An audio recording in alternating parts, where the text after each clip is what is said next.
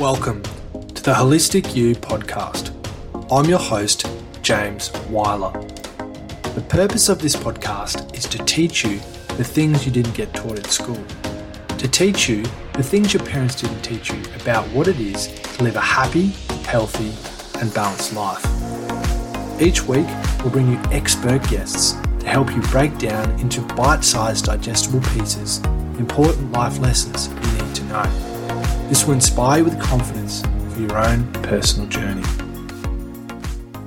Hey guys, welcome back to another episode of the Holistic You podcast.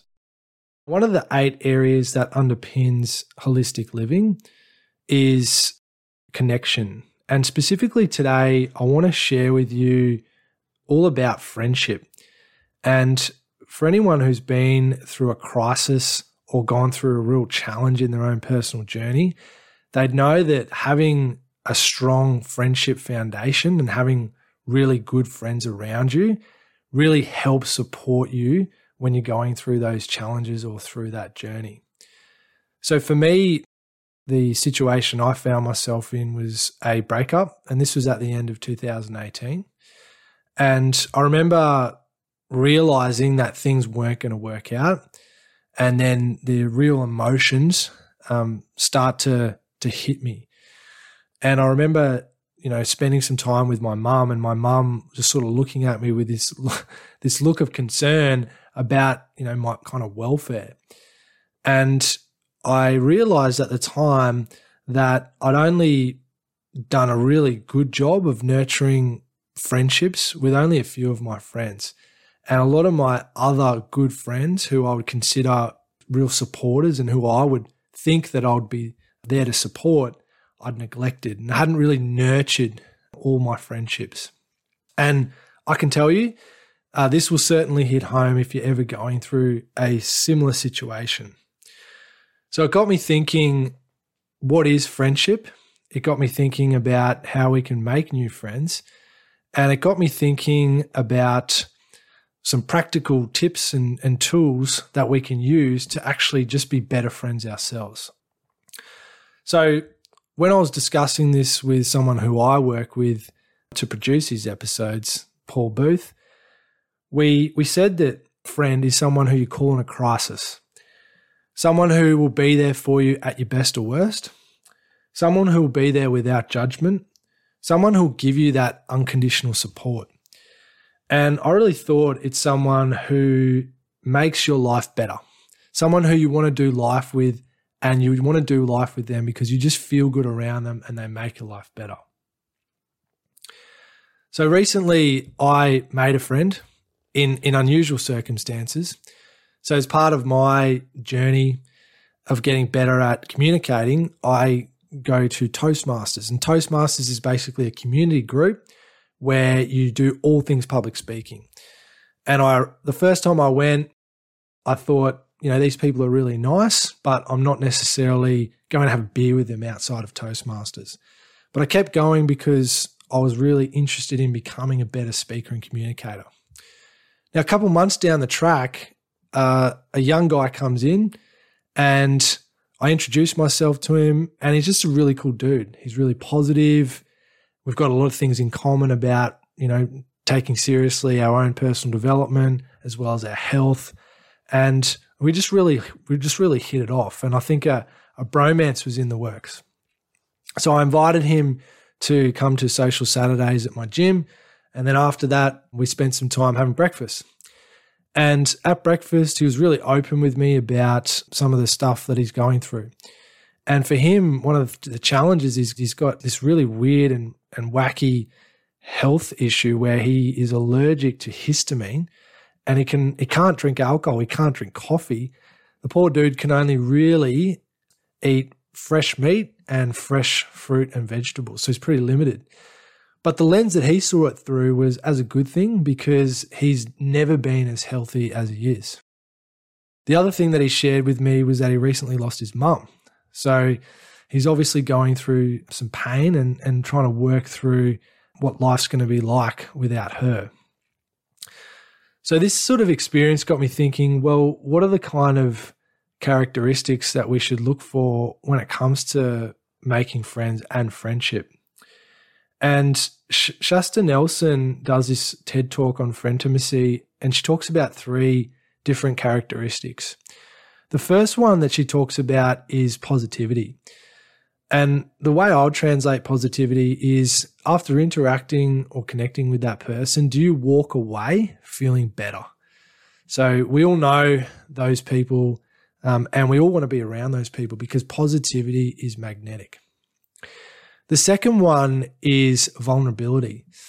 And it got me thinking about my new friend I made and just how open he was about the journey that he was going through. And he was obviously able to, relate to the journey that I was going through. And through that, we just connected because we could feel what it was like to enter into each other's world. And I thought that was really powerful.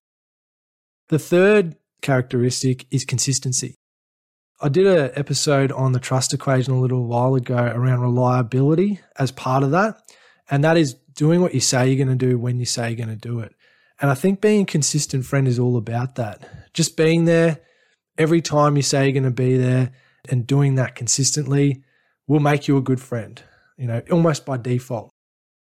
Now, the final thing that I wanted to talk about was just some practical tips, guys, on how we can just be better friends. And there's a website called Science of People that can help us out with this. And I've just taken some of their tips that I want to share with you. Now, the first one they talk about is redesign how you hang out. So I feel like often people will go through a period where, for example, they're not drinking or they're abstaining from something else. Their friends will invite them for a beer and they say, oh, well, I can't go to that because I'm not drinking. So one of the tips I think, or the way I see this, is incorporate your day-to-day into your hangout.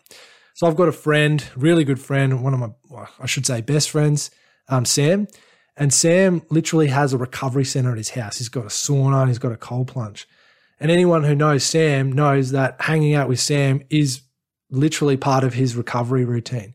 So he'll have a friend over and he'll do his recovery session, which he does, regardless.